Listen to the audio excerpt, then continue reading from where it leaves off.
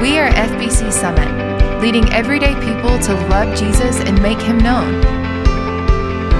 Thank you so much for joining us today. Here's our pastor, Dr. Larry LeBlanc. I invite you to turn back to the passage we read together just a few moments ago, Colossians chapter 3. Colossians chapter 3, we continue our journey together. This morning we're specifically in verses 15, 16, and 17 together. It is amazing how God works things out.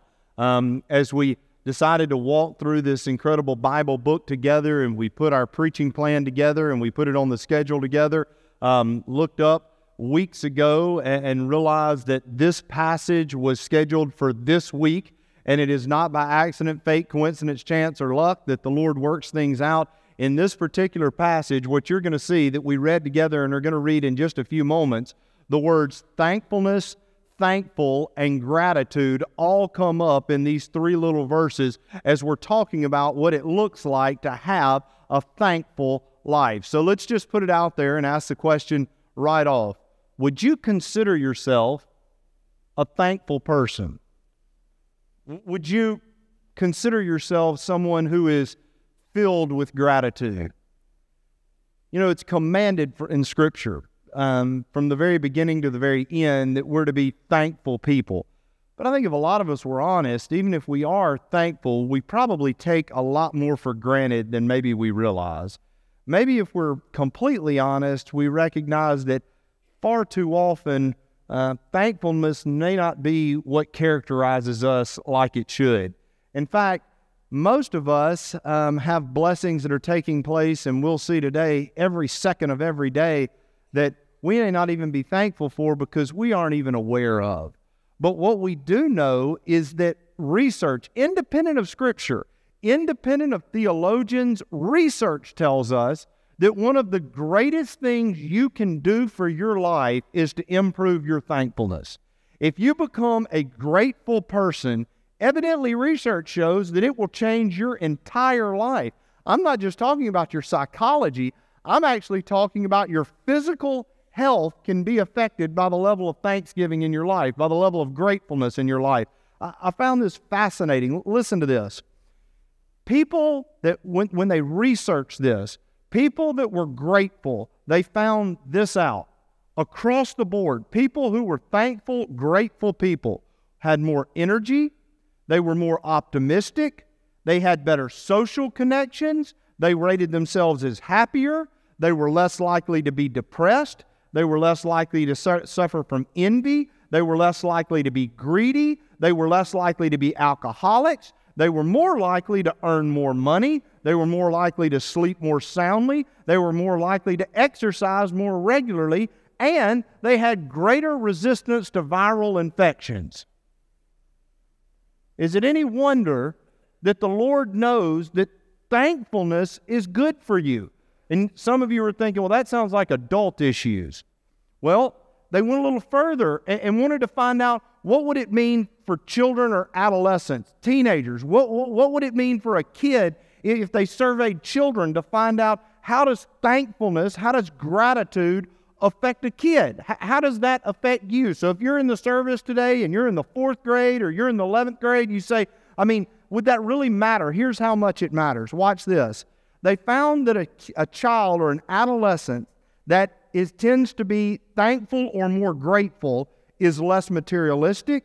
They get better grades. They set higher goals. They complain of fewer headaches, and they have less stomach aches. They feel more satisfied with their friends. They like their family better, and they rate their schools higher. Isn't it amazing that it changes our perspective on absolutely everything? So this is more than just a holiday that we're celebrating this week. We are ushering in what ought to be a state of mind and a state of soul. And you know that as we've been walking through Colossians, last week in particular, we talked about how our righteous identity should produce righteous behavior. Well, part of that righteous behavior that's called to produce as we continue in this series together is that thanksgiving should rule the hearts of those people who are truly committed to Jesus. So let's figure out how thanksgiving rules our heart by standing together and reading Colossians chapter 3. Again, we'll read in verse 15. Let the peace of Christ rule in your hearts, since as members of one body you were called to peace, and be thankful. Let the word of Christ dwell in you richly as you teach and admonish one another with all wisdom, and as you sing psalms and hymns and spiritual songs with gratitude in your hearts to God. And whatever you do, whether in word or deed, do it all in the name of the Lord Jesus, giving thanks to God the Father through Him. Lord, teach us today that thanksgiving should rule the heart of those of us who are truly committed to You. In Jesus' name, amen. Please be seated. And as you're being seated and as you look towards the screen, you'll see that is our big idea this morning, that thanksgiving rules the heart of those who are truly committed to Jesus. So let's walk through the passage that we've now read together twice. Let's walk through this passage and see the three ways that thanksgiving ought to rule the heart of those who are committed to Jesus. Number one, as you're taking notes this morning, verse 15, a thankful heart is ruled by peace. Let the peace of Christ rule in your hearts, since as members of one body you were called to peace, and be thankful. How many people do you know, maybe including the one wearing your clothes, how many people do you know that are looking for peace? We hear about peace all the time. We hear about it from a military sense, peace in the Middle East. We hear about people who aren't at peace. We hear about marriages that aren't at peace. We hear about wanting peace in our community and peace in our schools and peace in our churches. And people everywhere are looking for peace. So when we say that we have a peace that surpasses all understanding, what is it that we're really talking about? Well, we know that Jesus said very directly, John 14:27, you remember this verse, He said, "My peace I leave to you. My peace I give you, not as the world gives it." So we know that the peace that we have with God and the peace that we celebrate is not this groovy peace that would be on the back of a VW Bug in rainbow colors or people walking around holding up a sign. What does it mean to really have peace with God? It means that at one point in your life, before you were saved, and if you're not saved now, this is true of you, you were at war with God because you were alienated from God, and it was because of who you are, dead in your trespasses and sins. But because of Jesus, because of the blood applied that we sang about today, what you know is that Romans 5:1 tells you that now you have a peace with God. It means that you are no longer at war with Him, so objectively we have that peace. So once I know objectively, because of what Jesus has done, I have a peace with God, a peace that Jesus promised that's now in my life. Now we have to let that peace rule. Did you see that word? That word rule, it could actually be translated really well. Let the peace of God umpire your hearts. Now, an umpire obviously decides not only strikes and balls, but if someone is out, the umpire means that is now going to be the deciding factor in my life. So to make that real simple, when we talk about decisions, people are always asking the question, I just wish I could get some leadership on what to do. I wish I could get some wisdom. I wish I could get some insight. I wish I knew what to do in this relationship. I wish I knew what to do with this decision. Here should be the fundamental question if the peace of God is going to umpire or rule your life. Will whatever I'm about to do make my relationship with God better or worse? And if you know going into a decision that it is not going to further your relationship with the Lord, or if it's going to put you at odds with God, then only a fool's errand would be to make the choice to decrease the peace that you have with the Lord. And you can apply that to every single avenue of your life, from the very simplest things. And I hear people sometimes say, well, I just don't feel like I have any peace. Most of the time you can say, well, let's talk about the decisions that you've made in your life over the past weeks or months, or maybe even the past couple of years. And sometimes you don't want to be mean, but you want to look at people and say, why would you have any peace in your life? Every decision you've made is to put yourself at war with a holy God. And every decision you made, even sometimes, I'm not talking about just the heinous ones, about whether or not you should or should not commit a crime or a heinous sin. That's obvious. I'm talking about even the more subtle things in your life that you back up and say, is this going to further my relationship with God? Is this going to be something that helps me, or is this going to be something that hurts me? You can't expect to have peace in your life if the way you are living is consciously deciding to put you at war with the Holy One. So that's number one. A thankful heart always is ruled by peace. Number two, a thankful heart is also ruled by the Word and by worship. Look at verse 16.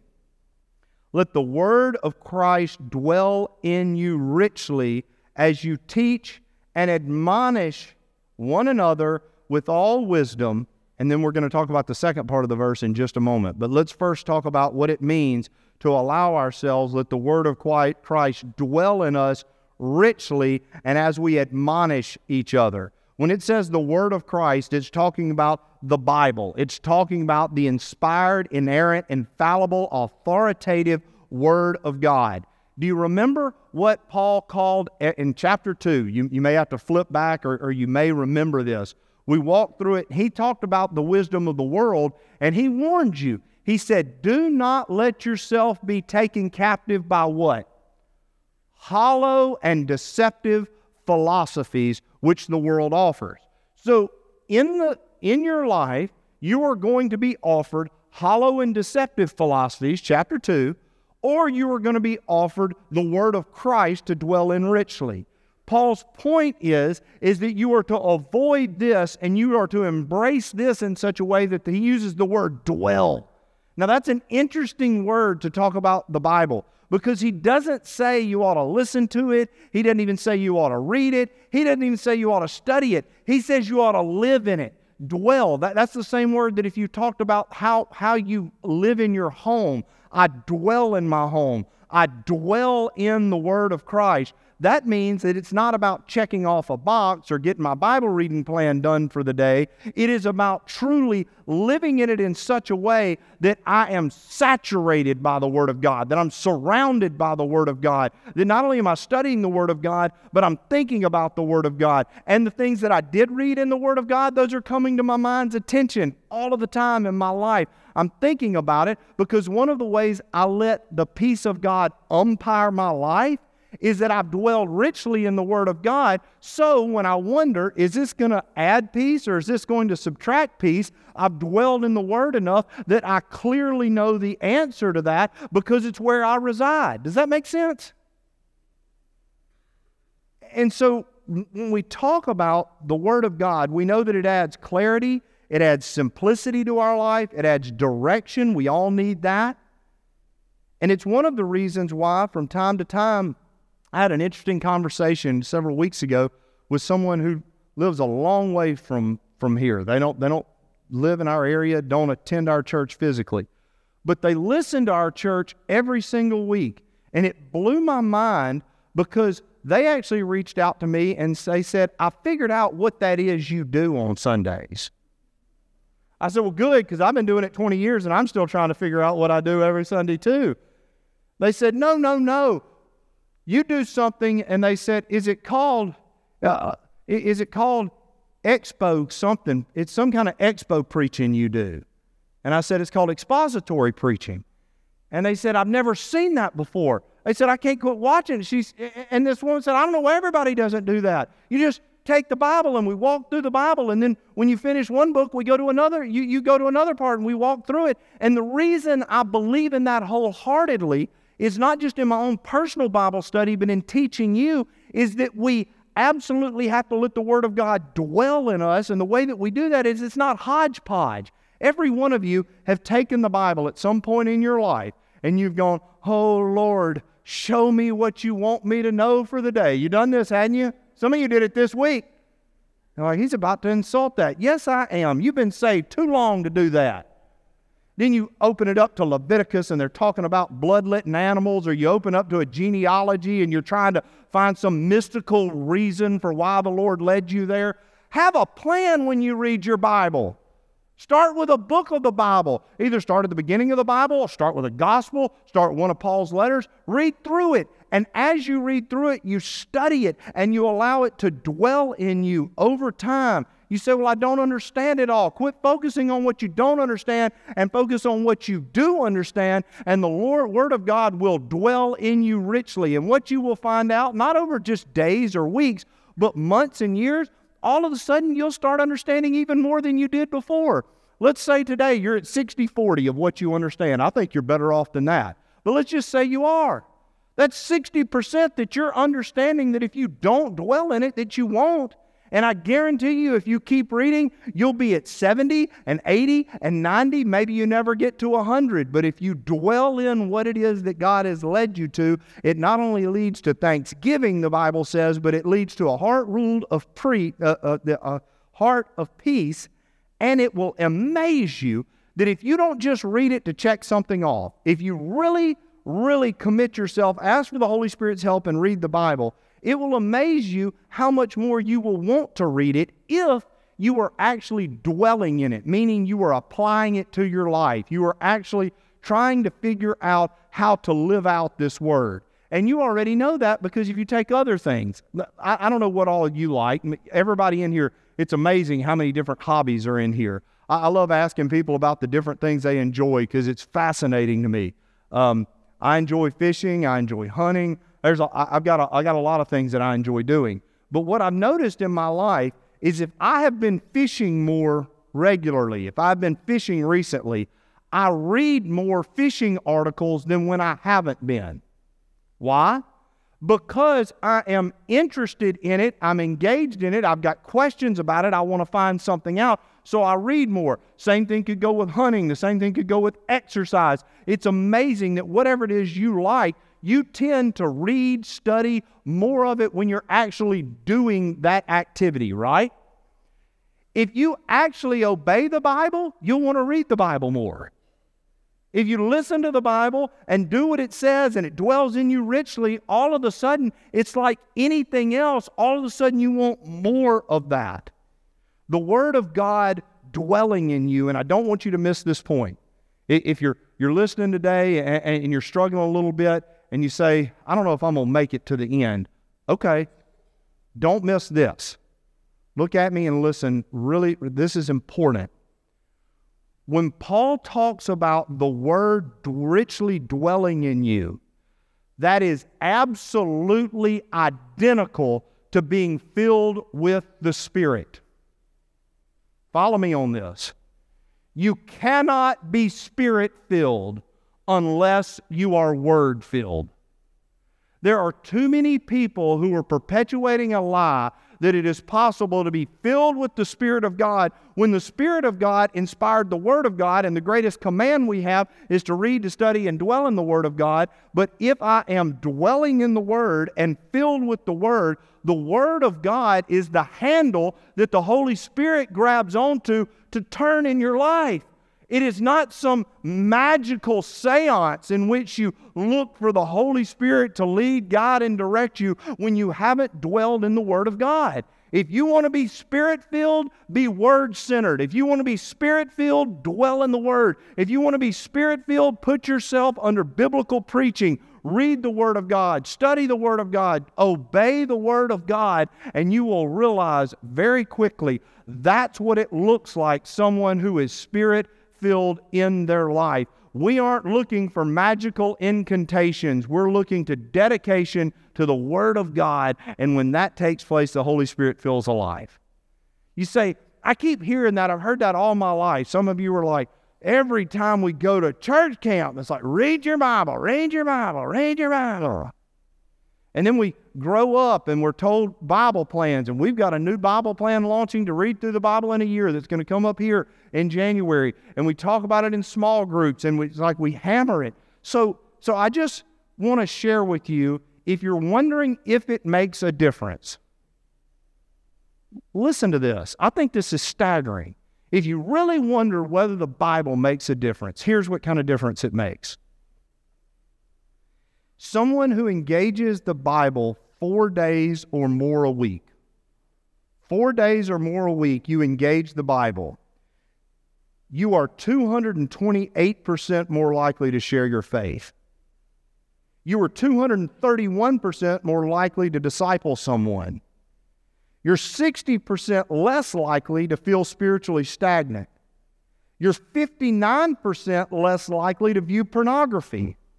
You're 30% less likely to struggle with loneliness.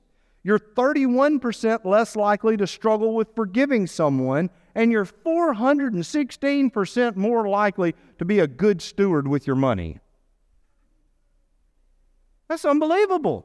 You say, man, that sounds like being Spirit-filled. It does, doesn't it? It does. It sounds a lot like that because it radically changes your life. But notice that we talked about the Word of Christ, and then it talks about from moving to admonishing each other with the Word of God as we sing psalms, hymns, and spiritual songs with gratitude. There's that word in our hearts to God. Now, that's real simple. What are the psalms? They're the 150 actual psalms in the Bible. That's what he's talking about. As you sing psalms, I think one of the greatest movements in modern music is getting back to singing the psalms. We actually sang part of a song today when we sang Psalm 100. As we enter in, it's how we enter to his courts with praise. That's from Psalm 100. We sing the psalms. That's one thing we're supposed to do. Hymns. Hymns are musical compositions, other compositions that people write to praise the Lord. Excuse me. And then spiritual songs. Those are freer forms of songs. He's basically saying that we are going to praise the Lord with different types of music.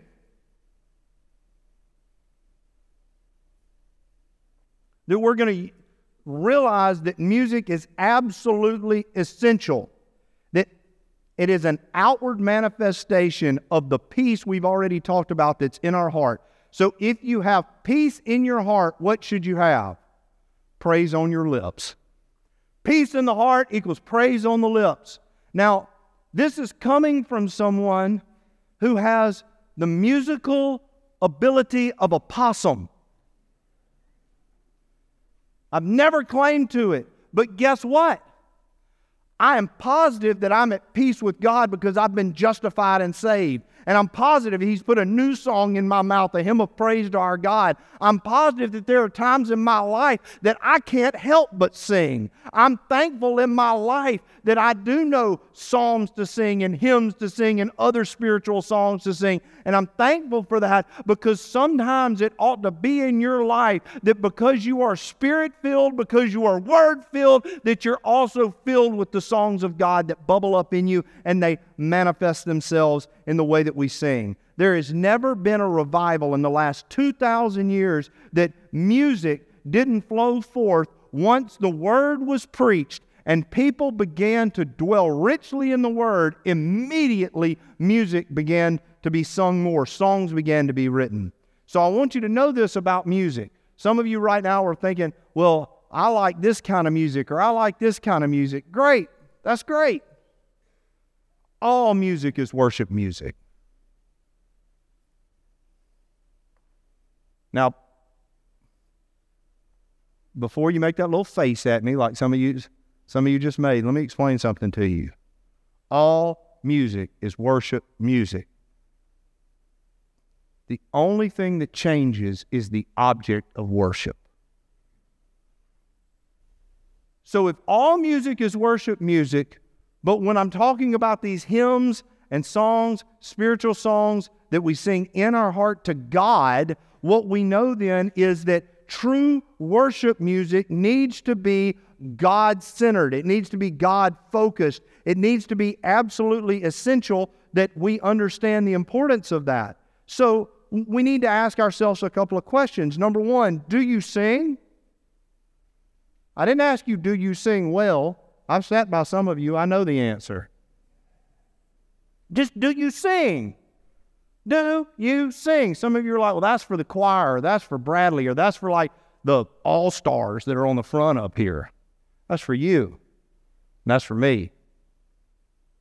There's a song that God places in our heart, and I'm not talking about just Sunday mornings. I'm talking about that when He places a hymn of praise. And if you do sing, What do I mean when I sing? Do I focus when I sing? Do I concentrate on what I sing?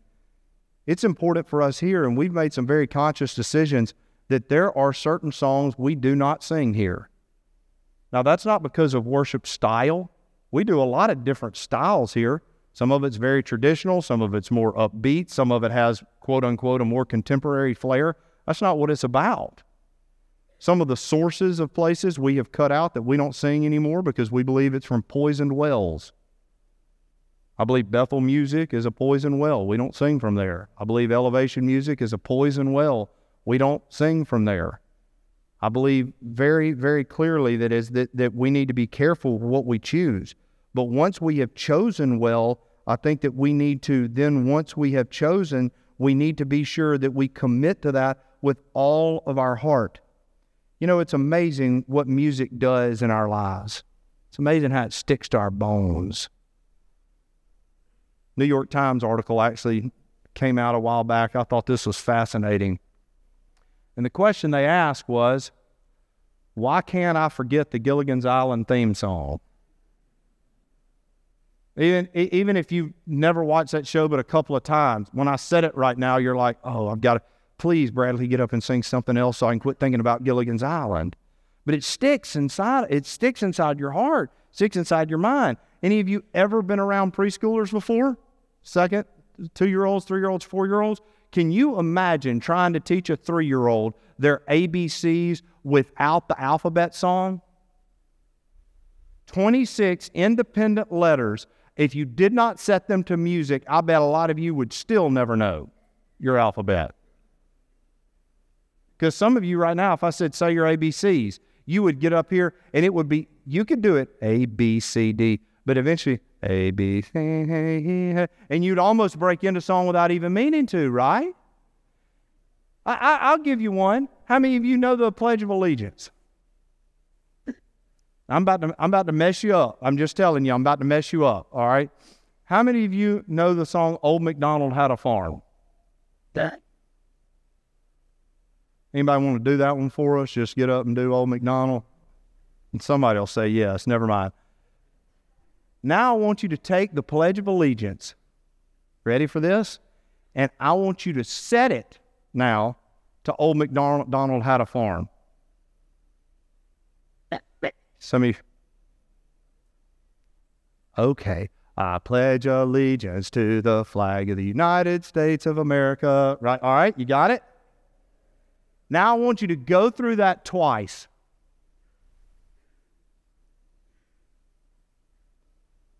This is how music sticks. Watch this. The next time you say the Pledge of Allegiance, you will have difficulty saying it without setting it now to Old MacDonald Had a Farm. And somebody's going to ask one of you at school to lead the Pledge of Allegiance. And you're going to get up, and I hope I'm there when you sing Old MacDonald Had a Farm to the Pledge of Allegiance. You say, what does that have anything to do with anything? It has everything to do with it. Do you not think that God, if a 3-year-old can learn 26 letters to the alphabet and it sticks in their brain, if you can't forget the Gilligan's Island theme song, if even right now you're trying to forget ever saying the Pledge of Allegiance set to Old MacDonald Had a Farm, it proves to you that there is an innate capacity that's placed inside the heart where music is absolutely essential to who we are. It's essential to praise.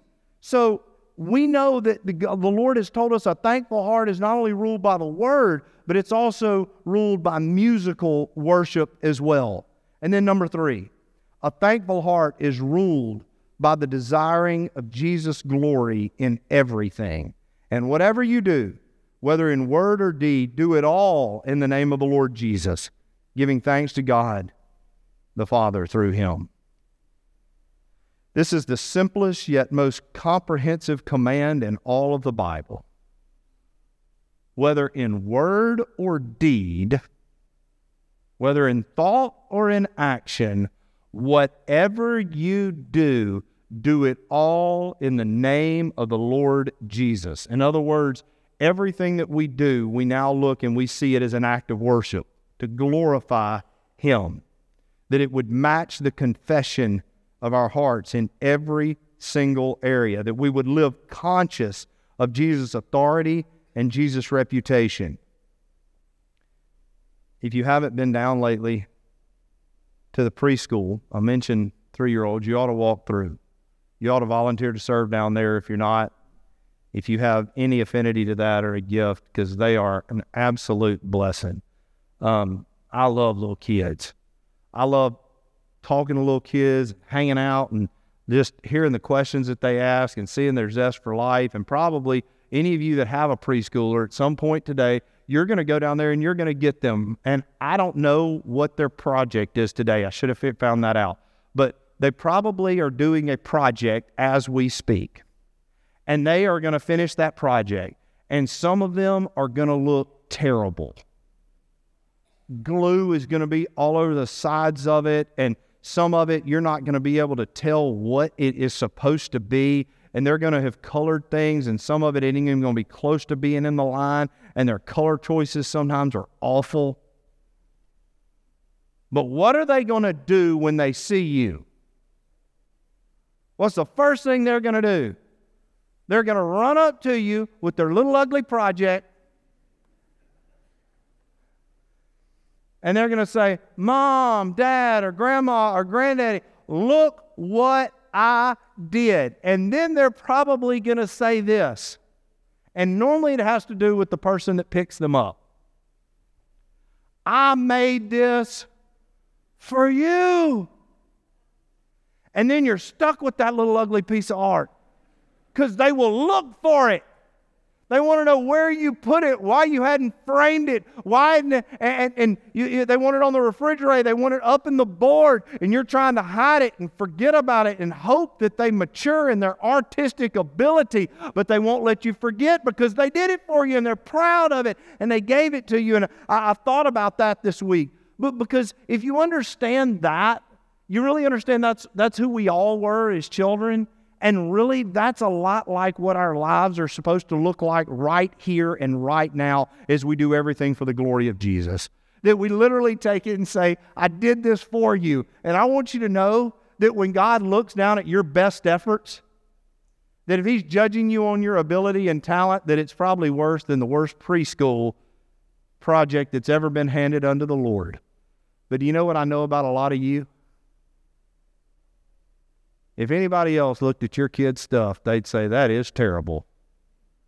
But because it's your kids, you love it. And if it's your grandkids, you really love it, right? And I'm so glad that whatever I do in word or deed, when I say, Lord Jesus, I did this for you, that He's not judging it on my talent. He's not even judging my ability, but He's looking at my heart. And He's looking at a child that wants to do something for his Heavenly Father, and it would bring Him honor and glory. So I think that when we understand what that looks like in our lives, it brings us back to our main premise, that thanksgiving rules the heart of those who are truly committed to Jesus. I read this week, I didn't know this, that we take approximately 23,000 breaths every day. I don't remember the last time I ever stopped and said, thank you for letting me have that one. But I thought about it this week as I was thinking about you and thinking about what Thanksgiving looks like. I want to be a thankful person, and in some ways I think I am, but I got a long way to go. And my guess is so do you. But if I were to ask you today, what are you the most thankful for? Most of the times, maybe some of your Thanksgiving celebrations, we sit around and say, what are you thankful for? And a lot of times we'll talk about, well, I'm most thankful for my family, or I'm thankful for my health, or thankful for specific things. What I want you to know is that if I had one thing to be thankful for, it would be this. Thank you, Jesus, for the blood applied.